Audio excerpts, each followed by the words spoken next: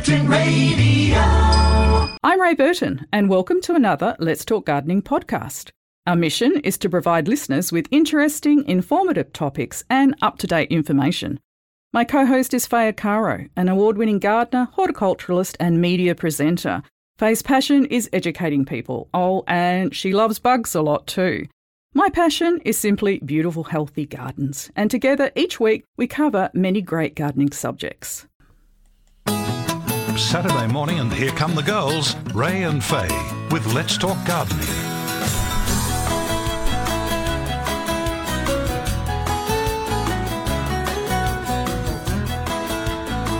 Good morning, gardening friends. We hope you've had a great week. You can call through anytime now till 10 a.m, 9484 1927. Bev Daring will be taking your call.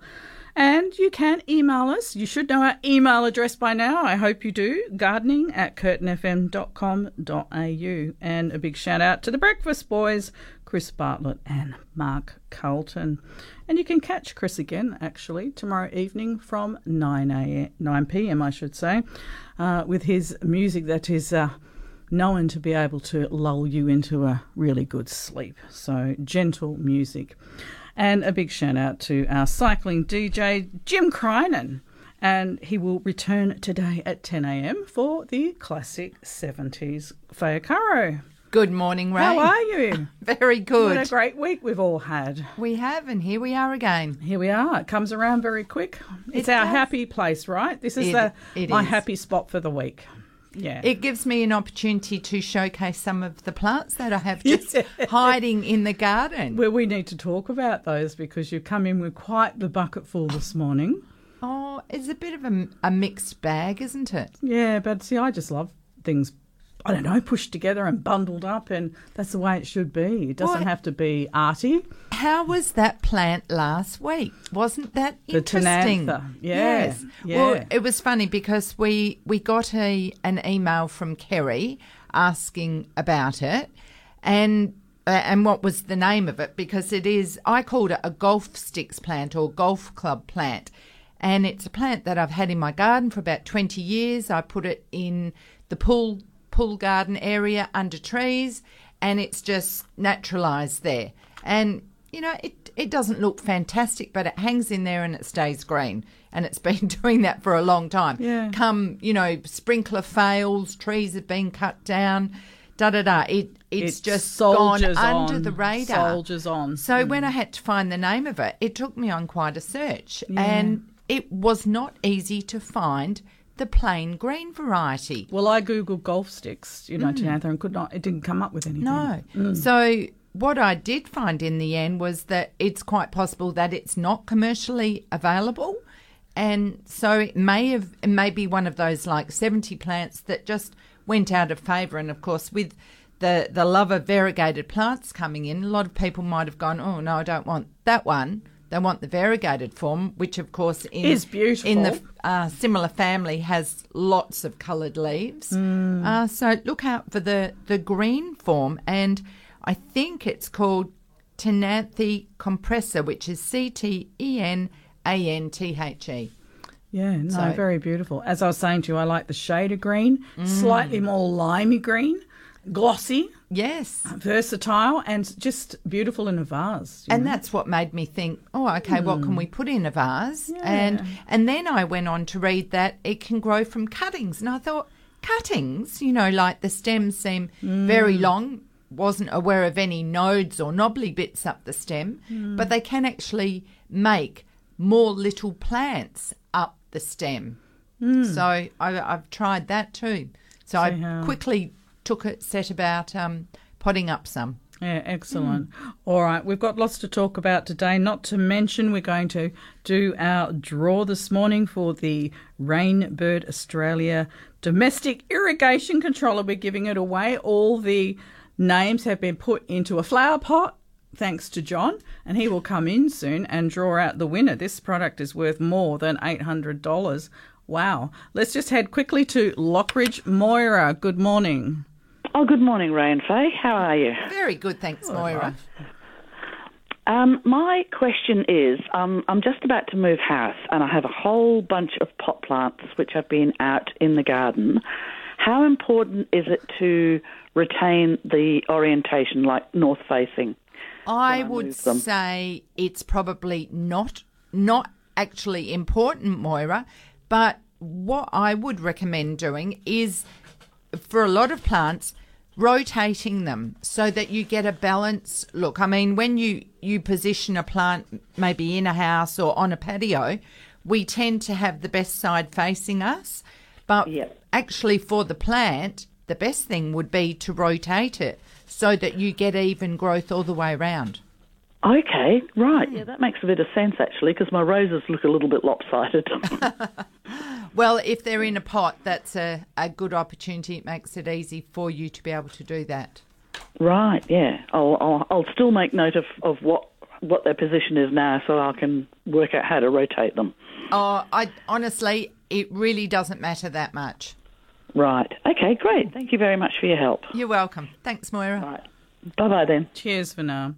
And wow, that's just a nice way to start the morning. Shirley from Belcatta phoned in and she sends her compliments to us both and she loves the show. Oh, that is lovely. Thank you, nice. Shirley. Yeah, it is nice to receive that. Thank you very, very much. And I must say that today's show is sponsored by Maxie's Fashion, ladies' clothing. Select from a colourful range of stylish, affordable Australian labels in all sizes.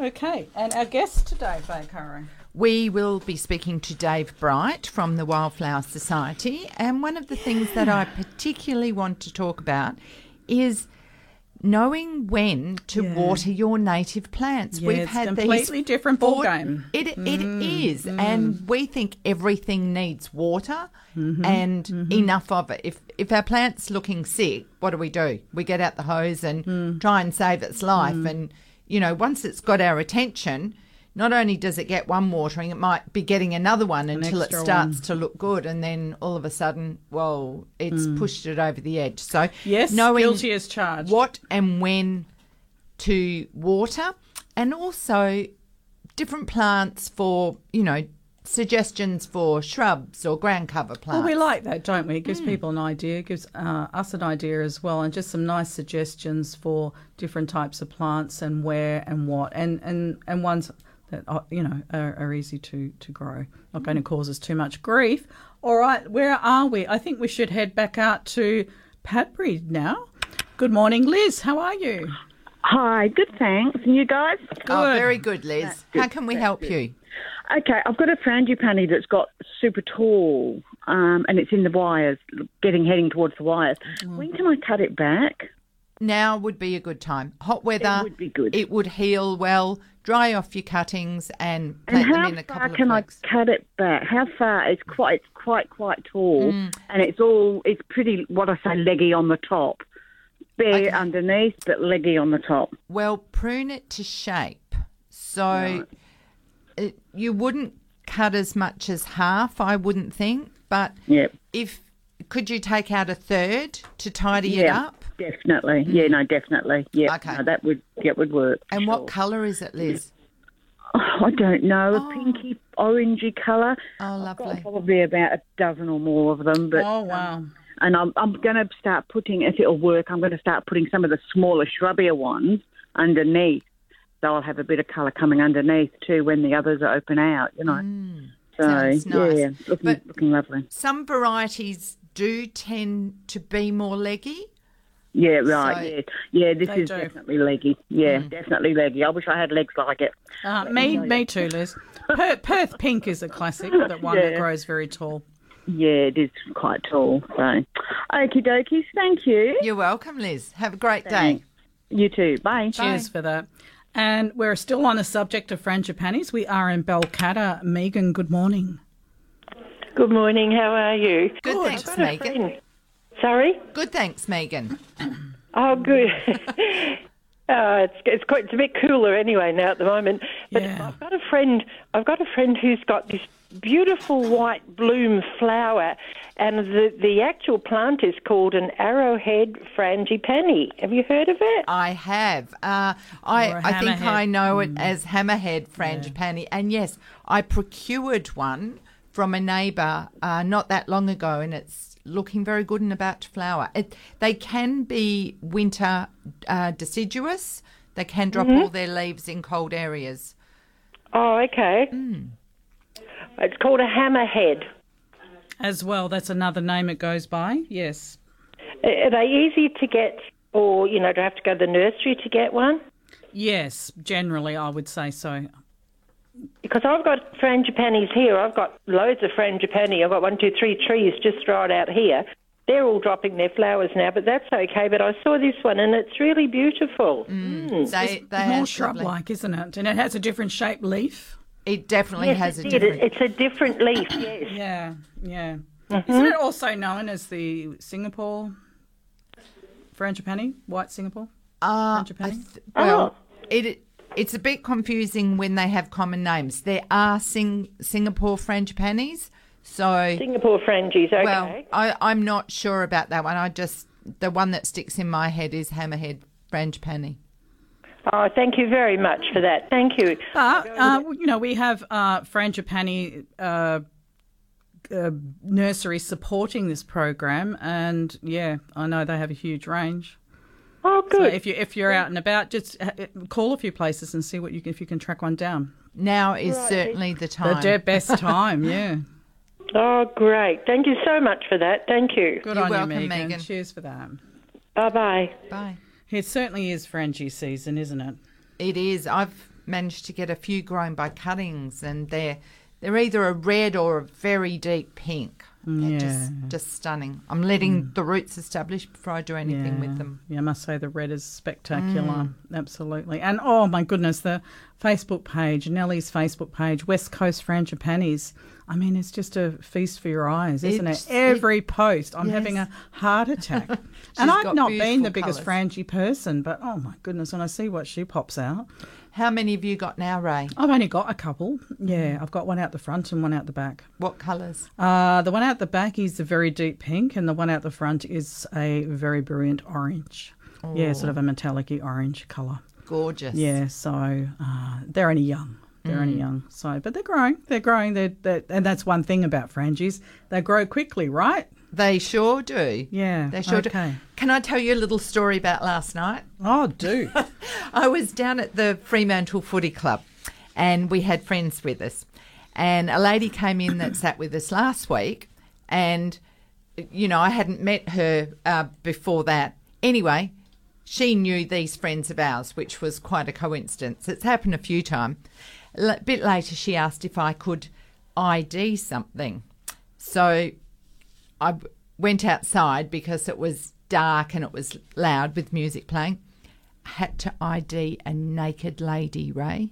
Okay. I know a naked lady. I know the naked lady. But you remember months ago we got an email about, can you identify this bulb? Yes. And it was a big one. It was big, and naked lady was the first thing that came to mind. It's also known as an Easter lily. Yes. And the flowers appear on stems with no leaves around. So they just pop up out of the blue, hence the name naked lady. Yeah. Anyway, but there are bigger bulbs that are quite similar. I don't know that we very often see them out of the ground because many of them have bigger leaves or seem to keep their leaves, like the crinums. And there is also a pink. But yes, the trick with this one is the flowers appearing on naked stems. Yeah, quite right. Okay. How was that for a coincidence? Fantastic. Love it. So there you go, Kerry. We're in Rockingham. Robin, good morning. Good morning. It's Faye and Ray. Yeah. Hi, Ray. It's Robin. I bought a Guyamia lily 7 years ago, and the lady said that it would take 7 years to flower, and she was right. Last year it started to make the spike. Oh, wow. But it started to spike early last year, and it's 15 foot high now, the spike, but there's still no flower on the top. And I'm wondering, how long does the spike take to actually have the flower? Oh, dear. It's going to take as long as it takes, Robin. I couldn't tell you. Is it opening up at the top? Are the buds swelling?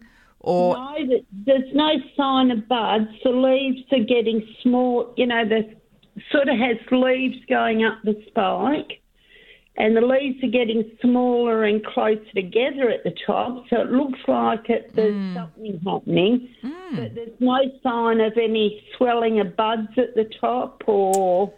Right. Well, you know, it's one of those cases where you're just going to have to be patient, Robin. Well, I've got a picture actually from July last year, and it's as tall as the house next door. Oh, yeah. Now it's taller. Yeah. So I'm just wondering, does it take another 7 years for the spike to come out? No.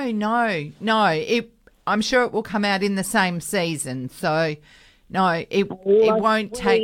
Yeah, Yes. So if I sort of figured must have started about this time last year with the tightening of the leaves in the middle of it. When I got excited, it was going to Ready. flower. Well, I tell you what, Robin, how about taking a succession of photos and just monitoring it so that you can let us know and you will know for next time as well? Oh, hopefully, yes, because I've read up on it, and but nowhere can I find how long that spike takes to open. Open up. Often it depends on factors such as temperature, daylight, those sorts of factors. Is it in direct sun, Robin? It gets direct sun, and then it gets shade, so it's half and half. It looks really healthy. That's good. Oh, lucky you. Spectacular. Spectacular when it opens. Yeah, absolutely beautiful.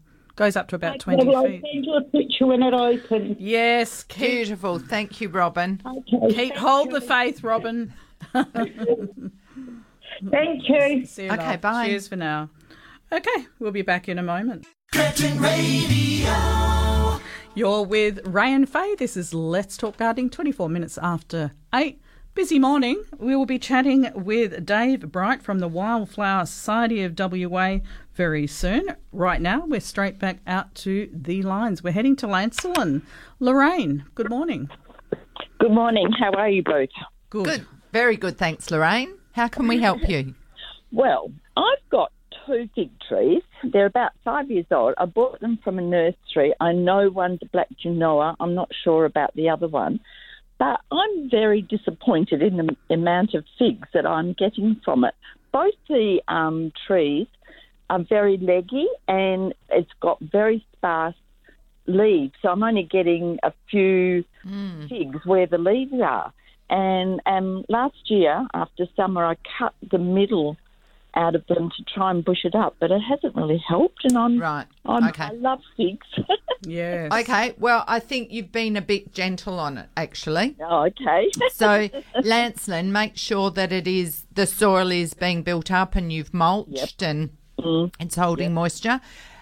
Is it getting plenty of sunlight? Because sometimes if plants are leggy, they're stretching for the light.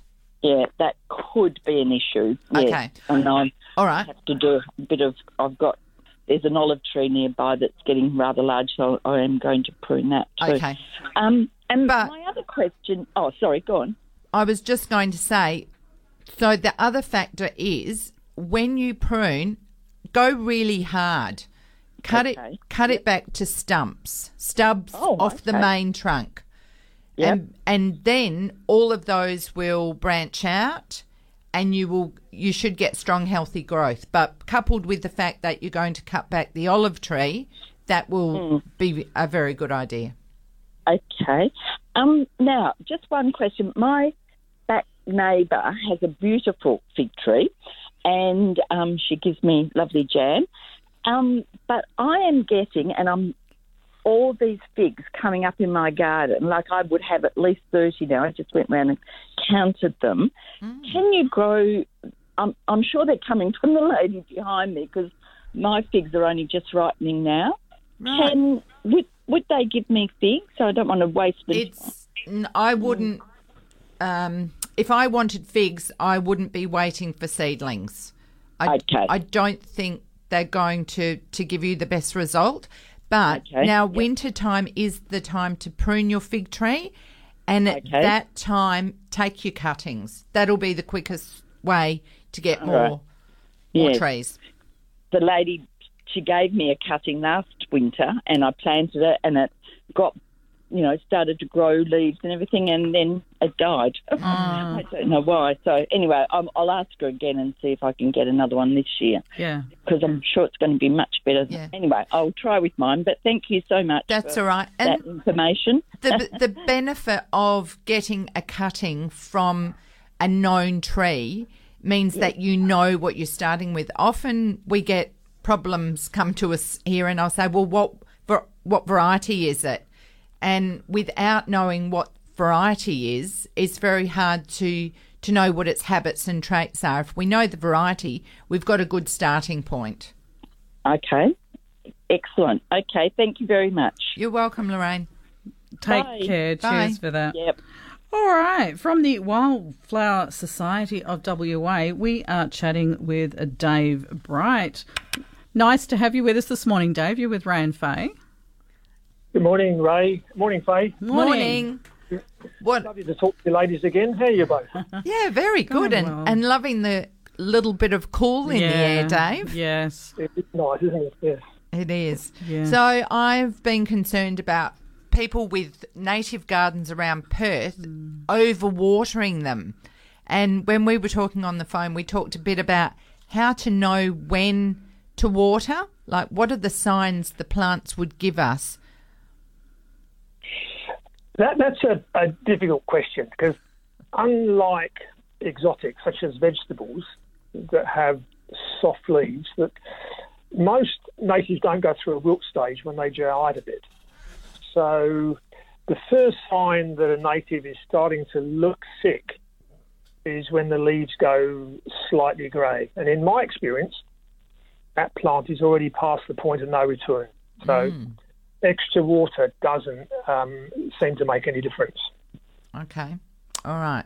So how should people look after their gardens in 40-degree heat? Is it just a token once a week watering to, help them get through?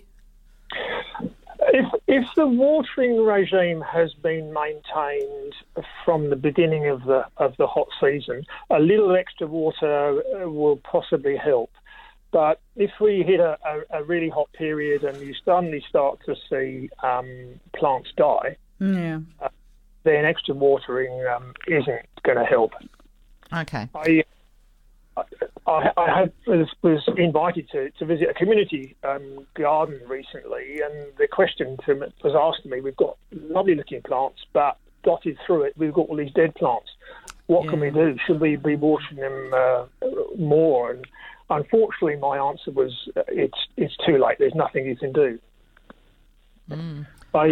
What I do if I come across a case like that is I actually pull the plant out of the ground and look at the roots.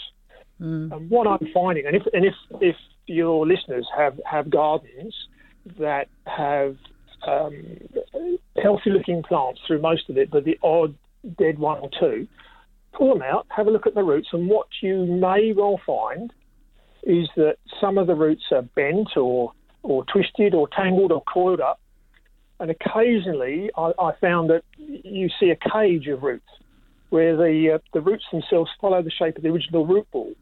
Yeah. So that plant was put in the ground with cord roots to start with, and it'll look healthy for 1 or 2 years possibly, but then it'll suddenly drop dead when you get hot weather, and there's unfortunately nothing that can be done to resurrect that plant. Yeah, that's a good point. I guess too, I know in my situation with my retic, it's one size fits all. You water zones, and if there's some native plants amongst it, they're getting the same amount of water as other plant varieties, and I think that can be problematic for a lot of people in their gardens. It can be. There is an issue, whilst I know folks do like to mix exotics and natives. Yes. But with standard reticulation, invariably overhead watering, a lot of natives don't like overhead watering. Yes. Particularly if they go on late in summer, late in the day, and the moisture sits around the leaves, overnight, humidity builds up, and that's just a recipe for disease and fungus to establish. So natives prefer drip irrigation. Okay. Yep. And I gather from that morning watering, is that?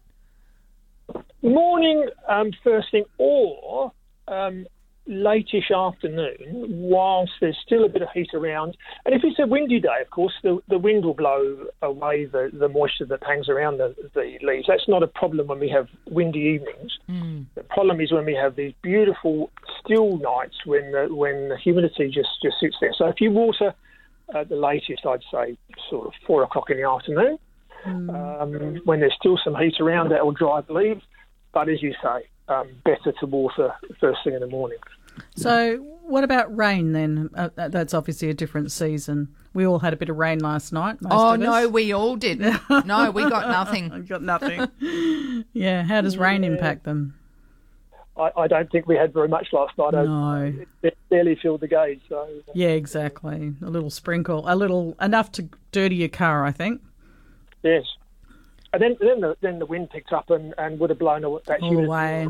Wouldn't have had any effect. Anything that hit the ground would have been evaporated. So, unfortunately, little rainstorms this time of the year don't benefit our plants much at all. Yeah. And so what sort of tips can you give our listeners just for general native care in summer? Very little that can be done in summer. I know we've had a terrible year. Yes. With the gardens really been hammered, and there's a lot of dead leaves and shoots on them, and there is a temptation for folks to want to start to tidy up and make it look nice. Yeah. That is not a good idea. No. Our plants, our native plants, tend to go into a stage of semi-dormancy. And if you prune them, that can trigger the change for the plant to switch from dormancy into an active growing period. It'll produce soft new shoots, and these soft shoots will burn easily if we have hot, even if we have warm and windy days. So my advice would be just to hang off, wait for the hot weather to pass, and then you can take all the dead growth off, tidy up your plants, and that will stimulate them into fresh growth. So you'll have some lovely new growth in a few weeks. I guess in the natural bush there will be a succession where some things don't make it through. Some actually come back like a miracle when the rains come. They go from looking dead to putting on new growth, and away they go again. But I guess also there's other seeds in the area, so they may then set up an environment or an ecosystem to support something else. You're right, but I have a concern in our gardens, that if we try and replicate that and add extra water, we may run the risk of doing exactly the opposite. If a plant is in dormancy and waiting for the rains to come, and that will happen in usually May time, early May. If we now introduce extra water early in the season, hoping, let's trigger this plant to start growing. If it doesn't do that, and you put extra moisture around the roots, I wonder whether actually just encouraging that plant or actually causing it to die, when in fact if you'd left it alone it wouldn't have done. It's hard, isn't it, Dave? I guess what you're saying is you've set up your garden with native plants, you've established them, you now just have to sit back and let them work with their seasons and do what they know instead of getting in there, watering and interfering, trying to make things better and killing them with kindness. That's me. Definitely. You're exactly right. I think you've hit a nail on the head. This will make you laugh. Something I suggest to the folks that come into the nurseries, if they buy shrubs, I tell them to when they plant them to trim the top off the shrubs, And often people come in and they choose the nicest looking plant. Of course. And the one that's got the most flowers. Yes. And they come to me and I say, cut them off. Cut them off. And they're horrified. Yeah. But in actual fact, what they're doing is two things. One is that you're producing extra shoots lower down to the ground, so you finish up with a better structure plant. And secondly, you're actually going to be rewarded with even more plants even more flowers, shall I say, in the next few seasons. So pruning stimulates the production of more flowers. So a short-term sacrifice for a long-term reward. Can you recommend some nice ground covers for our listeners? Look, I can. I have some special favourites. One that I'm particularly liking at the moment is a native pigface. Ah, yes. Brown-leaf pigface. It's got a horrible scientific name, Disfima, but it's got succulent leaves, of course, like a pigface. Grows to about 1.5 metres wide, only about 10 centimetres tall, but has the most beautiful, shining pink flowers for quite a long period through autumn and summer. And once established, doesn't need much water at all. And another one that's my favourite that I have in my own garden is Thryptomene bechiaceae. Uh-huh. No common name, unfortunately. This grows also about 10 centimetre high to maybe 1 metre to 2 metres. But every vertical stem that comes off the horizontal runners is just covered with masses and masses of these pink flowers in winter. It looks stunning. And it will grow in underneath and through other plants. So you'll go under a shrub and come out the other side and you'll see patches of these pink flowers in areas where you haven't planted it. Yeah, lovely. And it suckers. It roots as the shoots go out. So beautiful, tough plant. So that's Thryptomene. Can you spell the last part of that name? Bechiaceae. Beaeck. Yep. Eacea. Got it. Okay. Now there are two forms of the plant. There's an upright form that will grow to 50 to 70 centimetres, and a ground cover form that is only 10 centimetres wide. It's the ground cover that I particularly enjoy. Like. Yes. And what about shrubs? Some smaller shrubs for our listeners. Smaller shrubs. There's a range of star flowers, local star flowers, and one of them that is flowering at the moment is the summer star flower, as the name suggests. That has lovely yellow flowers, and the yellow Leschnaltia. It's a bit tangled in the bush, but it's tough as old boots. Grows on the coastal limestone sands. Has, as the name suggests, yellow flowers, but those yellow flowers have splotches of pink. Wow. In them. Beautiful. And that's one of those that will scramble a bit. So if you're growing it with other plants, it will grow a little bit high, up to maybe 1.5 metres, if supported by other plants. Sounds lovely. A few more for the shopping list, Ray. I know.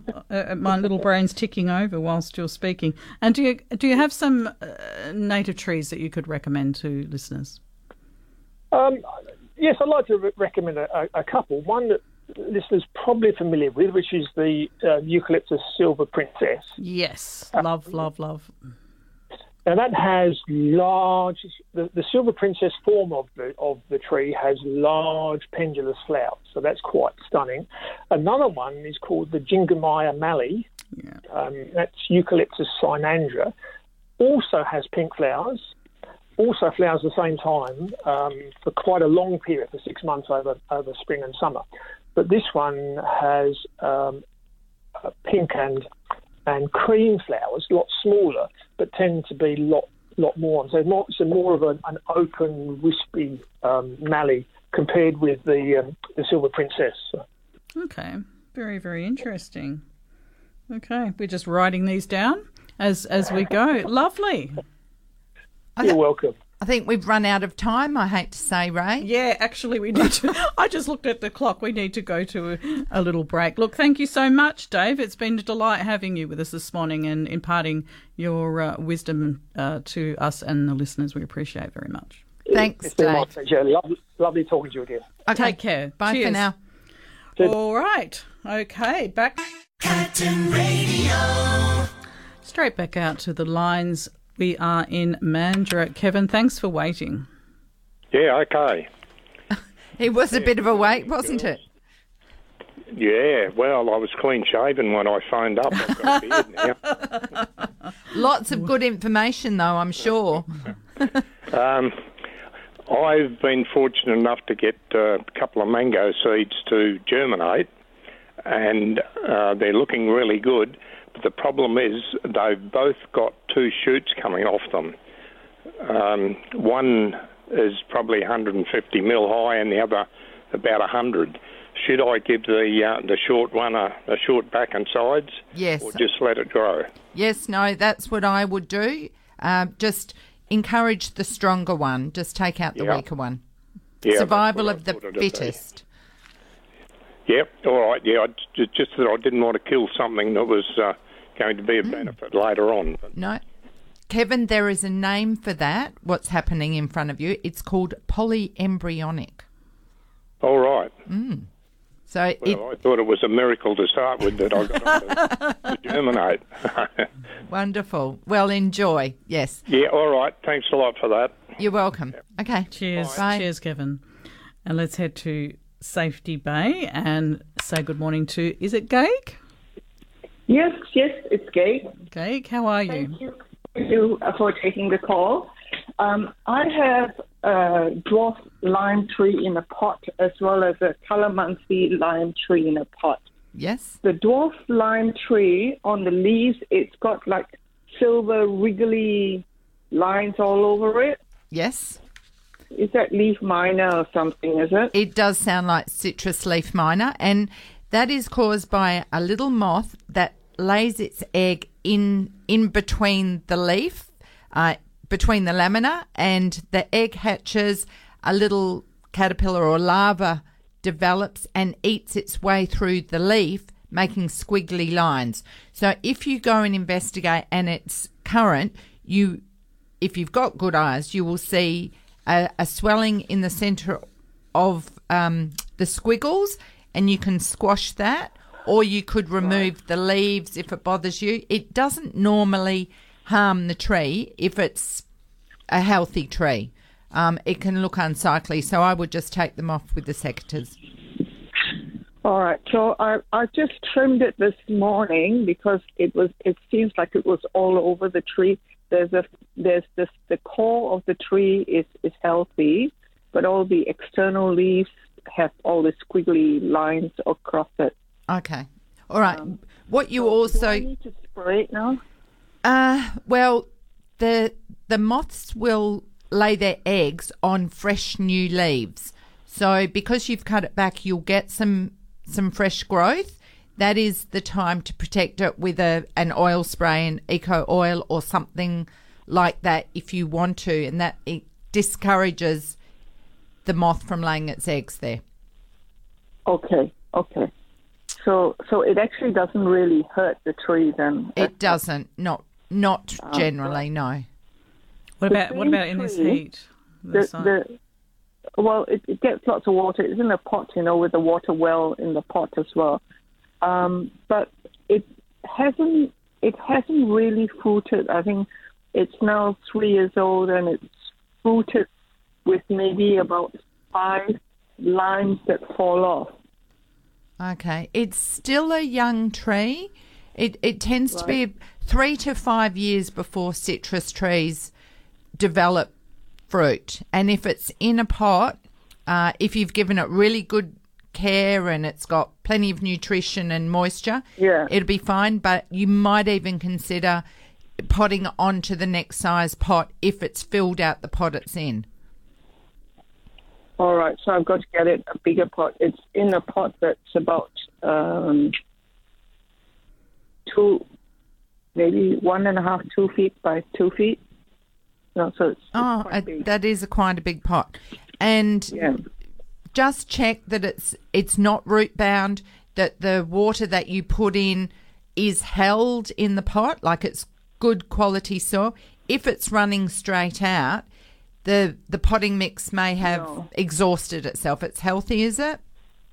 It's very healthy, and I also keep topping it up with wetter soil and citrus fertilizer and potting mix.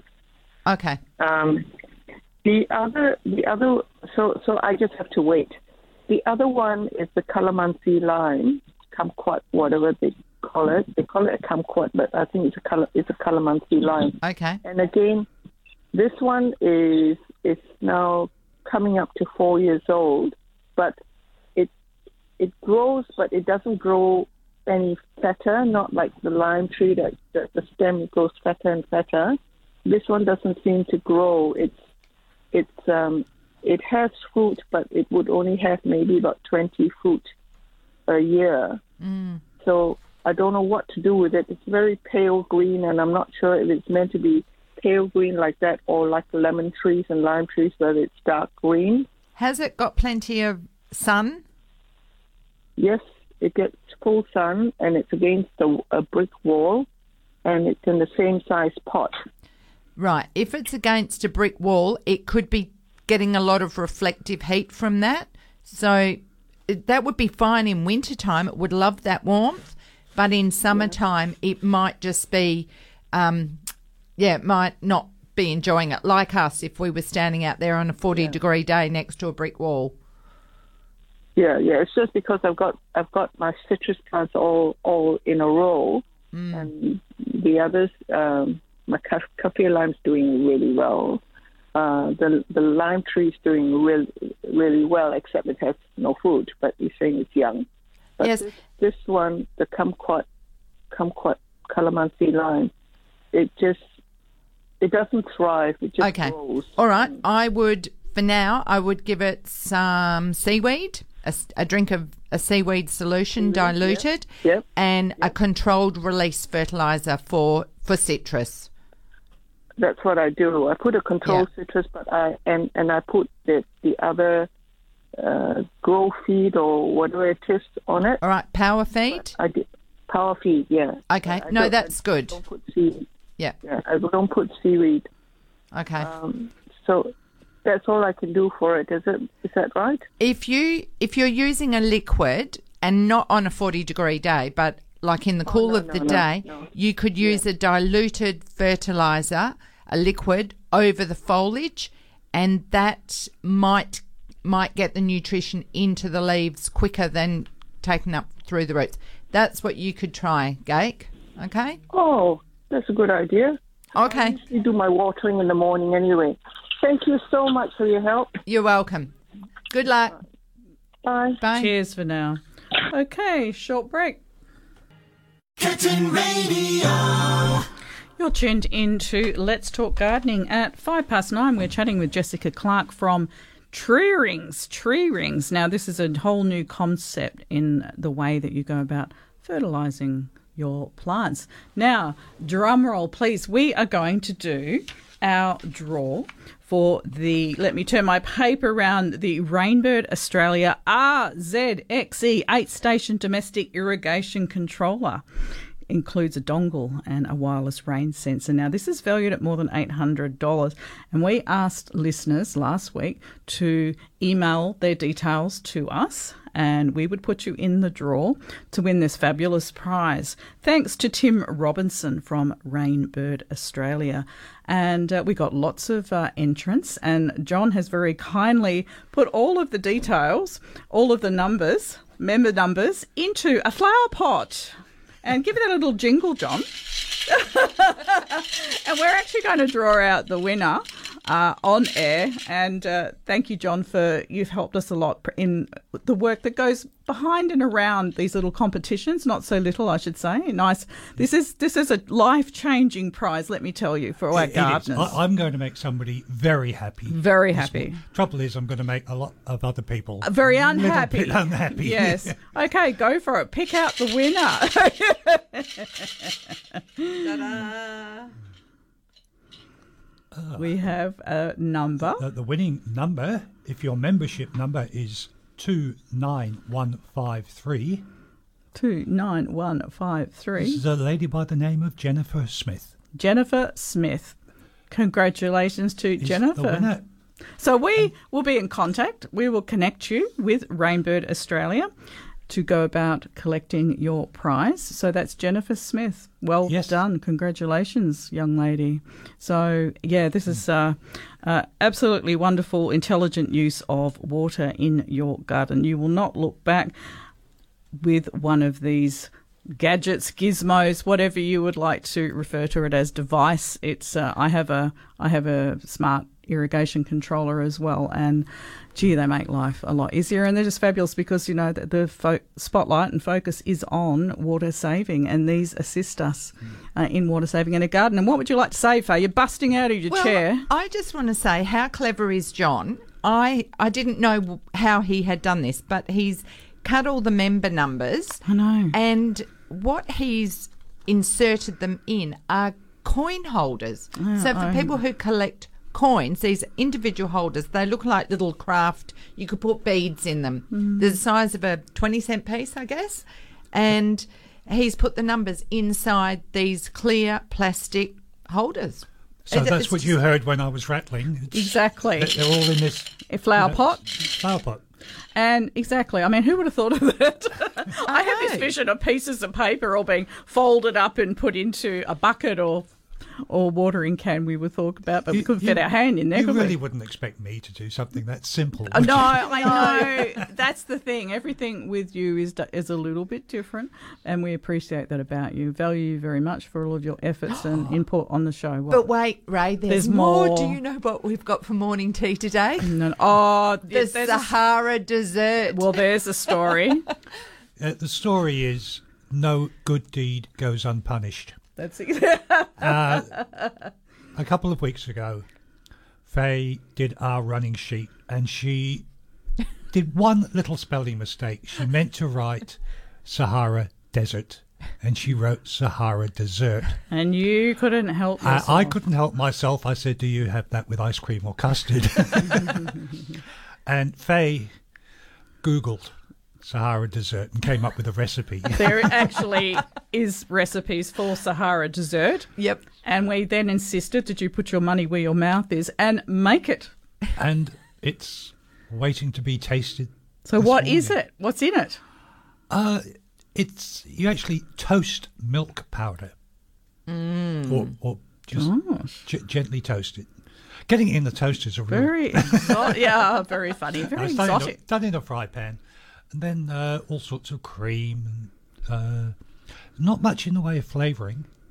Pistachios over the top. But it is just the toasted milk powder itself gives a very malty sort of I have no flavour. doubt. Multicultural flavour. I have no doubt that you have sampled. I haven't, actually. You haven't? No, okay. It's still in the tray, uncut, ready to go. But I can tell you the raw dough was delicious. Okay, well, that's a good indication, isn't it? Yeah. There's sort of a custard through the middle of it, which surprised me. I thought surely it's going to have vanilla in it. No, just cream. And, Goodness me. All right. This is milk. Yum. Yeah, this is on a whole different morning tea level, isn't it? So you'll be quiet next time Faye makes a typo error, won't you? You'll be quiet. I doubt he will. I live with the word police, so I emphasise, yes. Yes, I am very pedantic. So anyway. All right. Well, thank you, John. We need to go to the 9 o'clock news. After that, we'll be chatting with Tree Rings, Jessica Clark, and we'll also be speaking to Carol from Subiaco. Don't go anywhere. Mostly sunny today. The maximum will be 33 and right now it's 23.3 degrees. And tomorrow the maximum will be 34, clouds clearing. And for Monday, a maximum of 34 and sunny. Straight back out to the lines. We are in Subiaco. Carol, thanks for waiting. Hi, Hello. Carol. Hello. How are you? Yeah, very good, Carol. That's good. I'd like to propagate passion fruit, and I'm just wondering whether to do air layering with Gladwrap or something around the soil after I've scratched Okay, what variety the of... bottom of the stem. What variety? I think it's, what is it? Sunshine. Sunshine Special. They actually grow from seed as well, Carol. I've tried that and I've waited 21 days and nothing's happened. Oh, okay. All right, I'll tell you what I'll do. Special treatment for it. I will put this over to John and get him to do a bit of research for us and come back with all the news on propagating passion fruit for you. Is that okay? Lovely. All right. And also, I heard you talking about pig face this morning. Yes. And I'm having problems putting plants in my veg that don't require much water, and I think pig face might do the trick. Does the ordinary pig face that you get from garden nurseries? Well, you can. Is that the native one, or is there a special one, special native? There are native ones or bush tucker ones. There is one that is called Carpobrotus, but the one that Dave recommended this morning was called Disphima, Disphyma,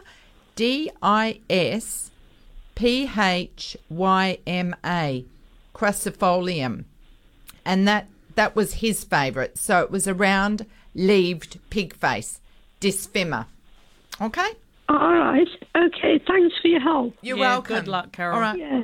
Thank Bye, you. Carol. Bye-bye. All right, now from Tree Rings Australia, we are chatting this morning with Jessica Clark to find out the story of tree rings and how they evolved. Interesting story as well. Hi, Jessica, you're with Ray and Faye. Good morning, guys. How are you? Yeah, Really very good. good. Happy to talk to you today and hear about what an interesting journey you've been on, Jessica. It's definitely been interesting. It's a long journey, but it's been really exciting. With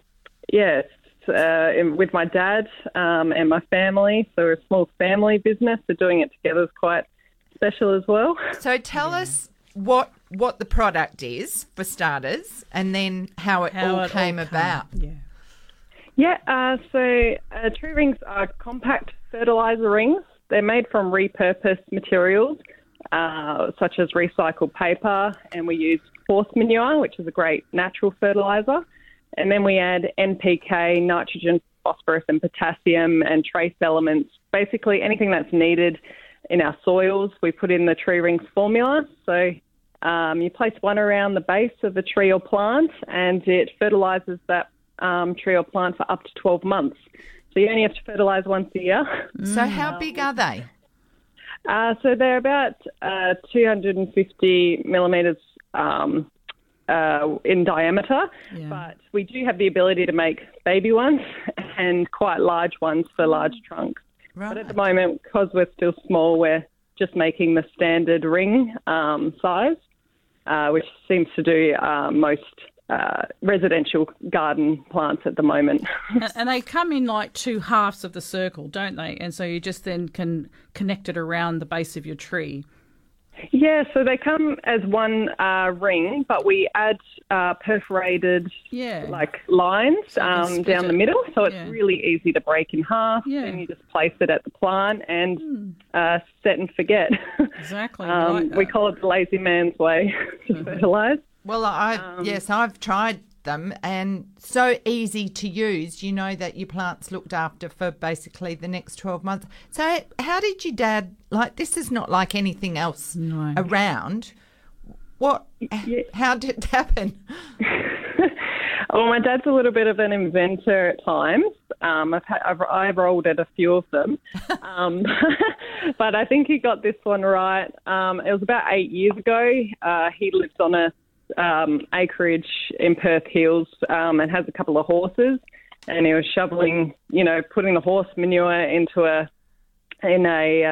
wheelbarrow, wheeling it around to his trees and plants and shoveling it on, and he just thought there's got to be an easier way to do this. So he went to his trusty shed, started experimenting with a compact manure ring, and he almost got there. It was looking pretty good, but then all of a sudden he had a bit of a freak event and lost his hearing completely and very suddenly, which was really unexpected. It was literally pen to paper communication with him for about 4 months till he could get a cochlear implant. And he got the implant, which is great, but unfortunately it forced him into an early retirement. And he was a bit stuck, still putting one kid through high school at the time. Wow. So then my husband, he's a qualified horticulturalist and was working as a landscaper, and he just could see the benefit these tree rings would have in his residential clients' gardens. And so together they worked on it for another 5 years or so and got it to where it is today. And then, we saw an innovation competition and we entered it just seeing how it would go. And we ended up winning first prize, and that kind of gave us the confidence that, people believe in this, and this is we need to do something with this. Yeah. So we've been at markets for just over a year now. And you're at the Kalamunda Garden Festival tomorrow? Yes, we'll be at the Kalamunda Garden Festival tomorrow, which is 9 a.m. to 2 p.m. And we attend the Mundaring Garden and Farmers Market every Saturday morning, which is a lovely market up there under the tree. Beautiful.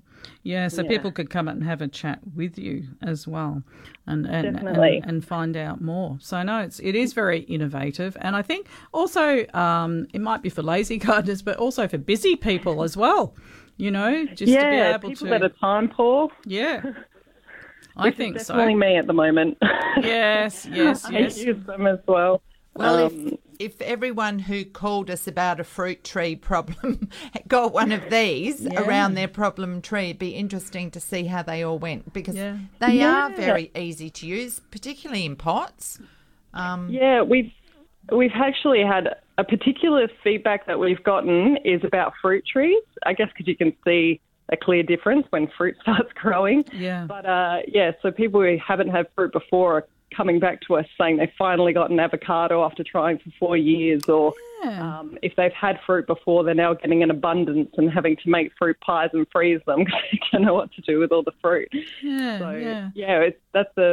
Or people that have flowering plants, they've reported that their plants the flowers are flowering for longer past their usual season, so that's quite interesting as well. I guess as you improve the soil, it makes it a very happy plant or tree. Well, Jessica, I have to tell you, I've got berries on my elderflower, which quite often is unheard of in Perth. Oh, wow. And that's the one that you use the tree ring with? Yeah. Yes. It's sharing a bed with a mango, and I've got fruit on the mango as well. So that's a step in the right direction. That's awesome. Great to hear. We love the feedback, and we love when people send us their before and after photos. All our customers have just been amazing and so supportive. So where to now? What's next? Yeah, so we're always trying to grow and always improving the product or experimenting with new things. So we also do a rose tree ring specifically for rose plants. So it would be great. Tree rings formula, but we have a extra additive for roses. Yeah. But we're also trialling a blueberry one. Blueberries need a little bit more of an acidic soil. So just trying to find a good balance with that. And finger limes I'm testing as well, because I love a good finger lime. Oh, yes. And so if people want to know more, Jessica, your website address? Yeah, so you can find out more at treerings.com.au. Too easy, treerings.com.au. Yeah. Otherwise, we're in Hazelmere, so we love visitors. So feel free to pop in and have a chat. Very, very kind of you. Dad loves talking to people. He may not hear you, but he can talk to you. Well, we wish you the best going forward. It is very innovative, very interesting, and clearly still a work in progress, can only but improve. And we've both trialled your products with very good results. So thank you for allowing us to do that. And if people want to know more, they can go to your website, I guess, and obviously catch you at the Kalamunda Garden Festival tomorrow, which is on at Stirk Park. And as you were saying, you also go to the Kalamunda markets. The Mundaring market, sorry. Yeah, each Saturday morning. Is that right? That's right. Okay. Well, Jessica, please pass on our congratulations to your dad. I mean, it's a lovely story, and it's lovely to see how you and your husband have picked it up, because it could have easily Just been fallen over. something that got shelved. But never made it, Yeah, you took it all the way. Well done. You're a good daughter. Yeah, thank you. I'm very proud of him. Yeah. All right. Take care. Don't roll your eyes again. I definitely won't. Okay, bye for now. Thanks for your ladies. time. Cheers. It is a lovely story. Yeah, and, like everyone, people have their trials and tribulations, and they've kept going. They kept pushing through, and now they're coming out the other end, and it is a success story. It's so different, isn't it? Yeah, very different concept. For years, new products, new fertilisers have been developed, but this is different again. And I when I've used it and I was sort of watering it down, you can sort of see the horse manure and everything sort of coming out of the rings as they sort of break down with time. Which makes it slow release. Yeah, exactly. So with water, which is when fertilisers work, the water dissolves and permeates through the soil. So, it ticks all the boxes. Very, very interesting. 94841927. Now, I know we've got We have got a few emails. So Elizabeth has sent us a photo of a climber that has very waxy looking leaves. Now, Elizabeth, I can't, without a flower and just from photos, I can't tell exactly what it is. But certainly it reminds me along the lines of an alamander, which has a big yellow flower, or, good sized yellow trumpet type flowers. Alamander, mandevilla type family. It's unusual that it hasn't flowered. This plant has beautiful green, glossy, waxy leaves, but red underneath. I will continue to follow this up. I'm sure it can be identified. The fact that it hasn't flowered is it's a trailing quite plant, interesting. isn't it? Well, it's climbing up to the roof, and it's got thorns on it. It's got big thorns. Sharp, small thorns. So, I'll continue to follow that one up. Poor Mike has had trouble growing tomatoes. He said he used to be able to grow a bountiful crop of tomatoes back in the late 70s and 80s. But these days, they are struggling. They moved to a canal block. For a number of years, there was no room for a veggie patch. From there to a rural property, lots of veggies, but gradually tomato crops began to suffer, wilt and die off. And of course, there are many diseases and viruses that affect tomatoes. Yes. But then we also have pests. We have a caterpillar that actually gets into the fruit at the point where the flower is developing. So the best thing might be to have a go at growing in pots where you've got a controlled environment, you know exactly what you're dealing with, and growing it in an area that is covered, netted, so nothing gets in. But you do have to allow for pollination. Also, growing a particular variety. So you can get varieties from nurseries. Make sure you've got disease-free. There's no spots on the leaf. They need to look healthy at the get-go.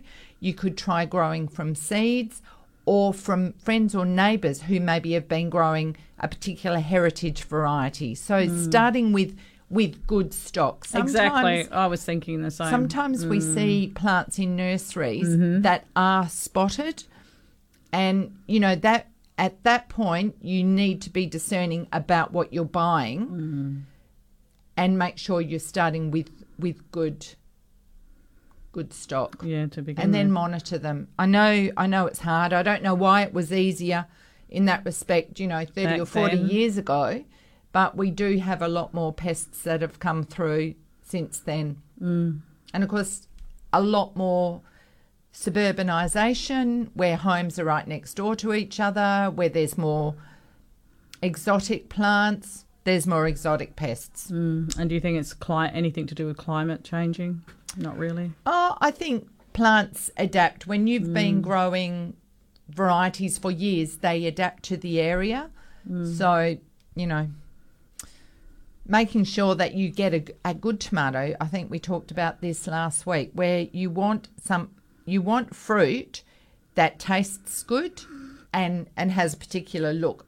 A lot of what comes through supermarkets might be hybrids. They look fantastic. They stay firm. They don't taste too good. It's not the flavour that developed want. over the years that we really know and love. So, yeah, choose wisely. Okay, short break. When we return, we're chatting with Pauline. Curtin Radio. You're with Ray and Faye, and this is Let's Talk Gardening straight to Belga. Pauline, thanks for waiting. Hi. How are you, Ray and Faye? We're good, thank you. Good, thanks, Pauline. Well, I'm answering for Faye as well. Look, I've got a dwarf orange. Actually, I've got a couple of dwarf mandarins as well, and there's always ants on them. Right. And I don't know if they should be on there. No. Often ants will indicate that there's a pest there, such as scale or aphids. And ants can really farm. They farm scale and they move it all around. So it's a sign of something else to look out for. Now, you need to stop the ants in their tracks. Are they in pots or are they in the ground? No, they're in big tubs. Okay. You know the blue tubs? Yeah, they had detergent in them. Okay. So they're big plastic blue tubs. Right. Okay. You could possibly put something like Vaseline around the edge, and that might stop them. Having said that, I have done that in the past and found that ants just make a little bridge using themselves to carry on. If you've also got ants... Sorry, Faye, I've actually got holes in, there's holes all in the pot, like in the soil. Yes. Is that them? Yes, I would say so. Okay. So they can air prune the roots of the plants as well.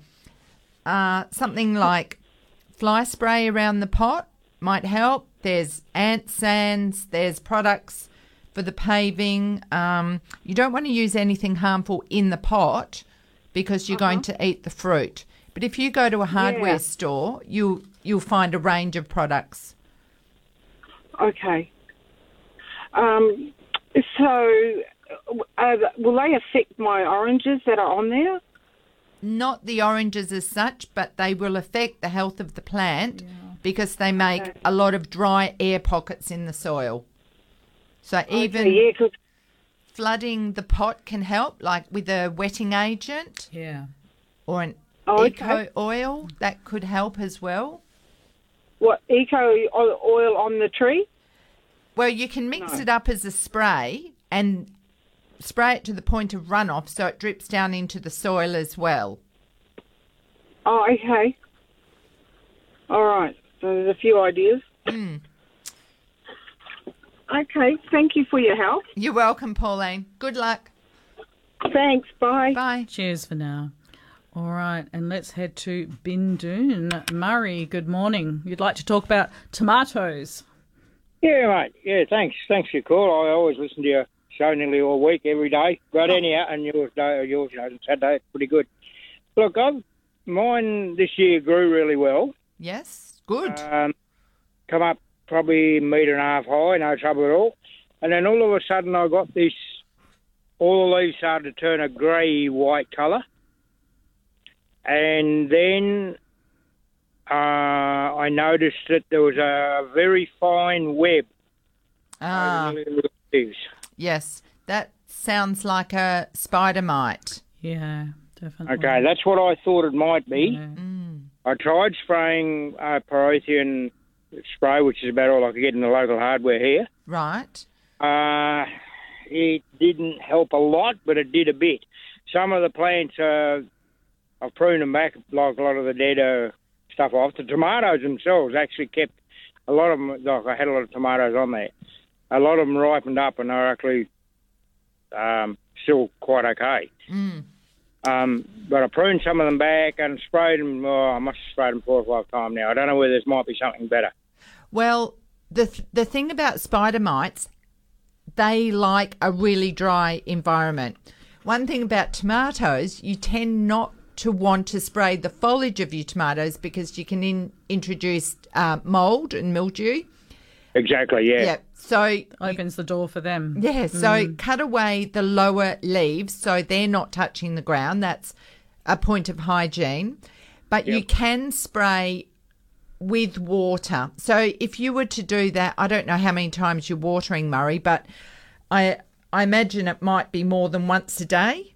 Would that? Yeah, we've had some pretty 40-degree days up here. That's the under thing. shade cloth, which increases the humidity a little bit. Yeah. But, I have all my watering is on a Retex system, and they're only on little sprinklers or sprayers that only spray probably a couple of 100 mil off the ground, so there's no water goes on the leaves at all. They just say, right. I know that. I've been growing tomatoes for So 60 years. In order to change the environment so that the spider mites don't like it, you could spray over the foliage with a mist, with, hand hosing, over the leaves and under. And, if you did that in the middle of the day, it changes the environment. So that's one way of changing it. Now, also, you're up in Bindoon. Now, Manchell Pest Services supply predatory mites for red spider mite. You can get a Pacimilus mite and you can order them. And once you release those, particularly in a shade house, they will clean up. They virtually herd the red spider mites, and you can see them all gathered at the ends of the leaves. So being in a shade house situation, that would be a really good solution for you if you're growing a lot of tomatoes. Yeah, what was the name of them again? Manchell Pest Services, or you could Google Bugs for Bugs. That's a Queensland one, but they do send over. Okay. So this style is called integrated pest management. So it's about using bugs to keep in check other bugs. Yep. Sounds good. Yeah. It's fun. Right. It's fun too, Murray. And I warn you, because they come in a vial, and when it comes, all you can see is vermiculite. So you spread it out onto a sheet of white paper, and you think, "Oh crikey, I've spent all this money, lots of dollars, and all I can see is vermiculite." And then you sprinkle this vermiculite around. The Pacimilus mites are minute, but you can see them moving across a sheet of white paper as this tiny dot. It's fascinating. Okay. All right. Yeah, well, I had some self-sown cherry tomatoes come up as well in amongst my radishes and beetroot and all sort of stuff. But anyway, never mind. They're actually starting to come and fruit now, but the buggers have moved onto them as well. It sounds like you've got your own self-sufficient patch there, Murray. Well, I did have until these mites got into them, But anyhow, all right. Well, thanks for that. You're welcome. The Prothean is not doing a lot of good then, eh? Oh, well, if it's not working, it's not working, and try something else that's safer. And add lots of flowers too. Grow flowering herbs like basil and marigolds, and, there's so many things that we can add to our veggie gardens to increase the diversity and encourage the predators and parasites, because they're out there. We just have to make a home for them. Good. Okay. All right. Thanks very much. Thank you, Murray. Thanks, Murray. Bye. Have a good show. See ya. Bye. Bye. Yeah, I think spraying with water is a very good solution for the spider mite. Let's head to Bedford. Mark, good morning. Good morning, girls. How are we? We're really good, thank you, Mark. Good to hear. Last year, I had a invasion of gall wasp into my lemon tree, my patio lime tree, and my blood orange tree. I consequently trimmed them back, which broke my heart, because the lemon tree is... mine's the lemon tree I actually rang you girls about that had orange-coloured lemons. Right. And you made me cut an orange-coloured lemon open to taste it and tell you what it was like. Tasted like a lemon. Good. I can imagine your face. Yes, thank you for that. Now, the problem I've got is, having trimmed them right back, there's no gall wasp anymore, but the trees have come back good and strong. There's just no flowering. There's no fruiting. Am I wasting my time? Should I dig them out? Oh, no. They will come back when they're ready, when the time is right. And, you may have missed it for this year, but, 6 months down the track, it could be a whole different story. When did you cut them back, Mark? Oh, gosh, it was probably almost the beginning of winter last year. Okay. Probably, not quite 12 months ago. But, they've come back beautifully. So you haven't killed the tree, and it is only a matter of time before they flower again. So, that would have been quite a shock to them, but that's okay. Now monitor for the gall wasps and keep it in check. Yeah, no, I've always been walking around keeping an eye on it, making sure that none of the little buggers have come back and attacked me again. But, I was just wondering, because of the fact that they've come back so strong, there's been no flowers. The patio lime tree did flower a few times, quite prolifically, but nothing came of it. Well, don't forget, this year we've had so many days of unprecedented 40-degree heat. So it will affect a lot of fruiting plants. They won't produce, flowers or fruit if they can't sustain them. So just keep up your fertiliser regime. So when the weather cools a little bit, controlled release fertiliser for citrus or flowering and fruiting plants. Yeah, got that. All right, well, we'll persist with them, that's for sure. I was getting grumpy with them and thought, right, that's it. You're not doing anything, you're out. No, don't give up on them. Yeah. All right. Okay. All is well, Mark. Thank you. Keep up the good work. Thank you. Cheers for that. Thank you. Stay. And we're in Warnbro now, talking about a triangle palm. Anne, good morning. Yes, good morning, ladies. I've got a triangle palm, and it's in the pot. I've been transferring it and putting into a bigger pot and that sort of thing. But now it's due to go out into the ground. But I've missed the time to put it out before summer. Now, I did hear you on the program once before saying that it's time to plant palms now, not later, not before winter and that sort of thing. But is autumn still a good time to do this? And if it's in a pot, I would do it now. We've still got some warm weather. Yes. And I believe that you can put it into the ground without it knowing it's been moved. So if it's been in the pot for a while, it will have probably used up all the potting mix, and its roots will be to the outside of the pot.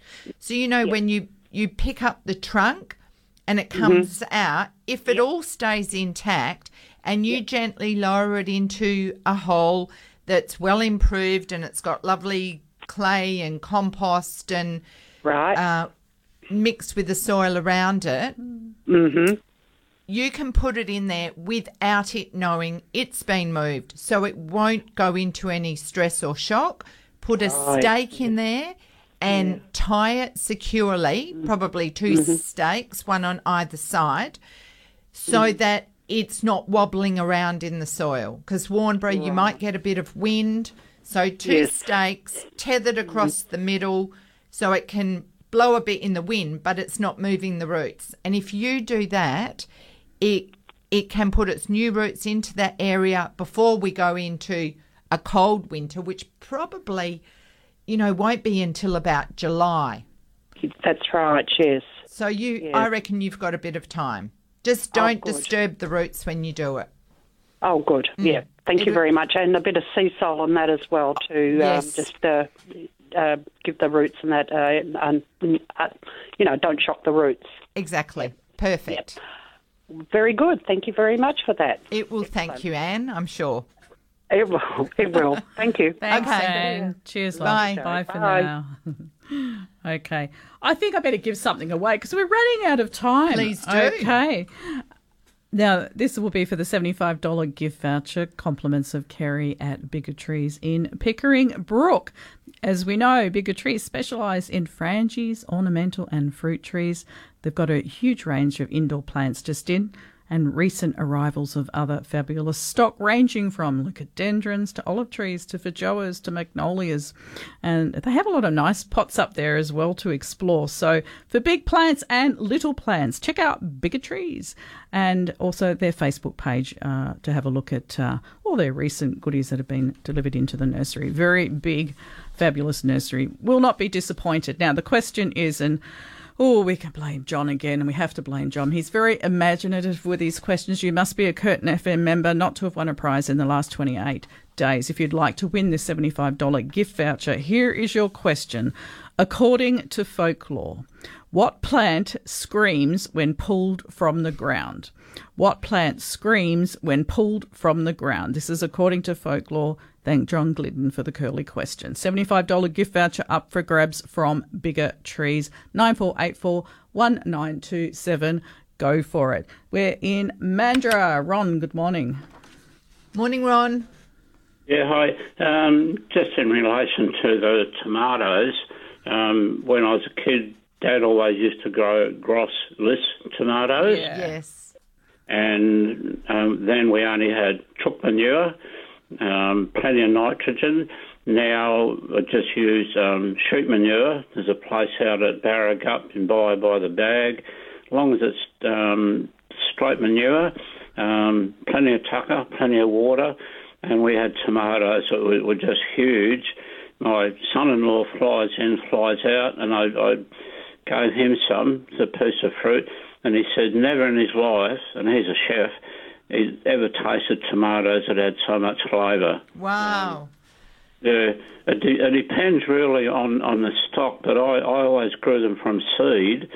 But over time, you don't know whether the seed is the same as what it used to be, like way back. I'm 74, going on 60, and Dad, and he grew them just straight out with nothing but chook manure, and you can even pick the sides out. And we had them up to about 4 or 5 foot high on a single stalk. And the fruit was huge, and they cut them open and just flavour like. It depends on whether the seed is as good as what it used to be, but the ones that I grew recently, unbelievable. And I wouldn't, if I was going to grow again, I'd never grow anything else but grossless. Now, Ron, would you mind sharing some seeds with us? Well, I haven't got any at the moment. I just usually buy just buy them in a packet. Okay, all right. You can still get them, and some of the nursery might have them. But I found that if I use just buy a packet of seeds, and they germinate quick and easy. Yes. You might find nursery might have some seedlings already up and going, which is a lot quicker. And just old stuff like me. Old stuff is good stuff. Oh, good to hear. Good story. Happy story, Ron. Thank you. Yep. All right. Thank you. Bye. Cheers for that. Now, we do have a winner. Pamela from Inglewood. Pamela, you must have a similar imagination to John. All right. The question was, according to folklore, what plant screams when pulled from the ground? And the answer is the mandrake. Now, there's a myth that you would die if you actually heard the scream. So back then, people used to tie animals to the plant and get them to pull it out. I know, isn't that just shocking? Thank you, John. And congratulations, Pamela. A $75 gift voucher will be on its way to you this week. Curtin Radio. Thank you for your company this morning. You are with Ray and Faye.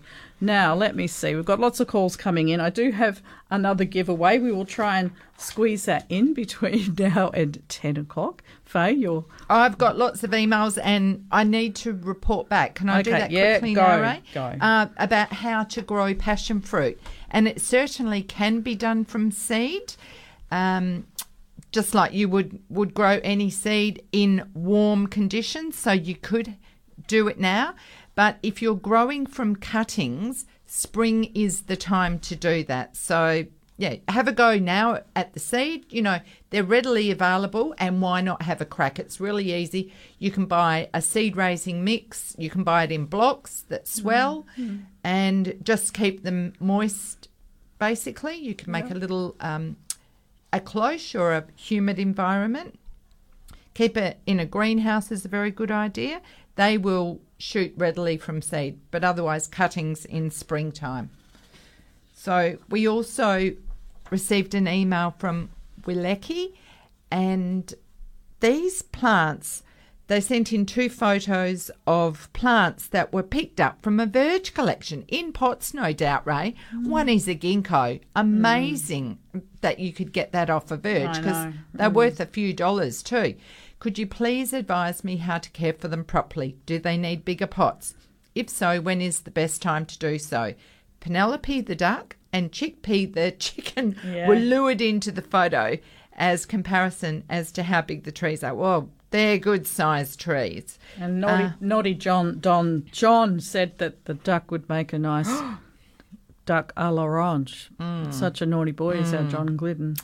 But these trees actually look pretty healthy. Yes, one is definitely a ginkgo. I would be inclined to put that into a bigger pot. I just think a lot of plants that we get home will benefit from having their roots go into something that we know is a good quality potting mix. Yeah. You can't always tell what's going on in the pot. It might look all right at the top, but it could always be dry with pockets or even ants through the centre. So, you know, it gives you the opportunity to do a health check if you pot it on into another pot. And you want that, don't you? You want to put your mark on it and know what your plants are sitting in. For sure. Yeah. Now, the other plant, I'm not sure. I can't tell from the photo what it is. Now, Ray, you thought it might have been a type of magnolia? Maybe. It's not a typical one, but it could be what I think is what they call a saucer magnolia, if in fact it is a magnolia. Saucer magnolia. The leaves are very, very similar. So maybe that's what it is. It's certainly not your typical teddy bears or little gems or, you know, is it carry? Trying to get the word out now. There's another one that's pretty popular out there. I'll come up with it. Don't worry. I can't get it out. I know it begins with K. Forgive me. It is difficult sometimes to tell from photos. Sometimes if we could see the leaf and feel the leaf, and gauge more of the size, it would be a little bit easier. But often, the telltale sign will be when a plant flowers as to exactly what it is. Oh, now, we were talking earlier, Ray, and this is a tip that I think isn't gardening related, but I think a lot of our listeners might be interested in. A lot of places we go, we need to show a COVID certificate. Yeah. And if you don't have a phone, that might mean that you're carrying around an A4 size piece of paper. Yeah, which is cumbersome. It's not in your ideal. Handbag or your pocket. I learnt of an opportunity to go and get it shrunk down, and you go along with your certificate printed. If you haven't got access to a printer, you can go to Medicare. they will print it for you. Then you go to Officeworks and you stand in the line. I think it's for $2. They take a copy of your driver's license and a copy of your COVID certificate, and they shrink it down and laminate it so you can carry it in your wallet. Perfect. I think a lot of people need to do that. It'll be so much easier for a lot of people. If they don't have the apps on their phones and so on, it's just one more way of making our life simpler. Thank you for that tip. K Paris is what I was trying to think of for the other magnolia. Yes, I told you it would come to me. Eventually it comes. Yeah, so let me see. I think I have time to give one more giveaway away. Go for it. I'm squeezing this in, guys, before 10 o'clock. The morning has run away from us. Now, these are fabulous products by Agra and Aquaforce, compliments of Eva Ritchie at the Turf Growers Association of WA. The products work together and they will assist you with water repellents in your soil. Valued at $75 for the two. There is a catch. You must be a Curtin FM member, of course, not to have won a prize in the last 28 days, but you must be able to collect these products from the Lawn Doctor in Jandabup. The Lawn Doctor in Jandabup. If you don't want to trek there, you can't get to the Lawn Doctor in Jandabup or send someone for you, don't enter today. There will be other opportunities in different locations as we go through the weeks. There might be somewhere that we promote that is closer to you. Here is the question for the best looking garden in your neighbourhood. In what year did Perth's first desalination plant start production? In what year did Perth's first desalination plant start production? Give Bev a call now, 94841927, and these fantastic products, compliments of Turf Growers Association of WA by Agra and Aquaforce, could be working very hard in your garden very, very soon. Okay, back shortly. Curtin Radio. And about 7 minutes of the show left to go. You've got a couple of emails to get through, Faye. I have. We received a lovely photo from Jen and Terry, who have this beautiful plant in our shade area. It was taken as a cutting from their daughter's house. It had never flowered for her, and this is the first time it's flowered for them. The flower only lasts a day, and they are wondering if we can identify it. Well, it's one of the cactus that are very popular at the moment, probably an epiphyllum, and I couldn't tell you exactly which one it is. I just know that they're very popular and there is a big variety out of them. And this one looks like a really soft, light, pinky apricot, quite similar to the moonflower or the night cactus that opens during the night. But yes, beautiful. I think if you're Googling, type in epiphyllum and you might find something there that matches. Exactly. Now, we do have a winner, guys. We do have a winner, Marlene from Willerton. She's won the fabulous by Agra and Aquaforce products. Thank you for playing with us. And the answer was, my question quickly, in what year did Perth's first desalination plant start production? The answer was 2006. So, Marlene, we'll be in contact with you as to how you collect your prizes, which, of course, are at the Lawn Doctor in Jandabup. And on that note, talking about water, Ray, today, or this in 2 days, is the closing date for having your say about aligning the bore water sprinkler roster. Now, the proposed changes are that bore owners who currently can water 3 days a week will be aligned to scheme water users only being allowed to water 2 days a week. Now, this will impact? This will impact Perth's drinking water, our gardens, parklands, right across the board. We've talked about it over a few weeks, and hence the Turf Growers Association and Irrigation Industry Association have got behind us with giveaways to highlight water-saving options. And that is what we all want to do. We want to work together to manage and save as much water as we can. And that's been the driving force behind all of these fabulous smart irrigation controllers that we've been giving away on air, the products we give away on air. This is all going forward to, there are many, many different ways of saving water rather than the restrictions that the Water Corp are possibly imposing. So 28th of February is the cut-off point to have your say. That's it. And the email address is gardenboreroster@dwer.gov.au or by post to the Department of Water and Environmental Regulations, Locked Bag 10, Joondalup, DC, WA 6919. And of course, if you want to hear any of the information from our show, again, you can go to the podcast on the Let's Talk Gardening tab of the Curtin Radio website. Okay, and if you go to the website, you go to programs, which is on the front page up the top, and that link drops down and you will find Let's Talk Gardening and navigate your way from there. Or you can go to the Facebook page for Let's Talk Gardening, where John posts the podcast up every afternoon after our show. Yeah. A email came in from Marika, and this is about her gardenia that has buds that did not fully bloom. She'd had success in the ground but not in the pot. Well, as we often say, what is in a pot is controlled entirely by our ability to give it love and the space it's got in the pot. Once it dries out, and there's every chance that this summer your pot's dried out at some point. And of course, that compromises the ability of the plant to sustain itself and any flowers it has. So if it's been compromised, it's missed out on water, the flowers will shrink, they become smaller and fail to materialise. So just making sure that the plant in a pot has got everything it needs, repotting if it's been there a long time or it's filled out the pot, checking for ants, checking that it's not water repellent, and making sure that it's got all the possible feed that it could have.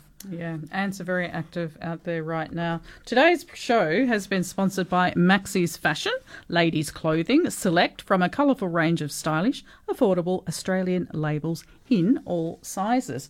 Now, also a shout out to our big competition winner today, Jennifer Smith, who won the fabulous Rainbird Smart Irrigation Controller, valued at more than $800.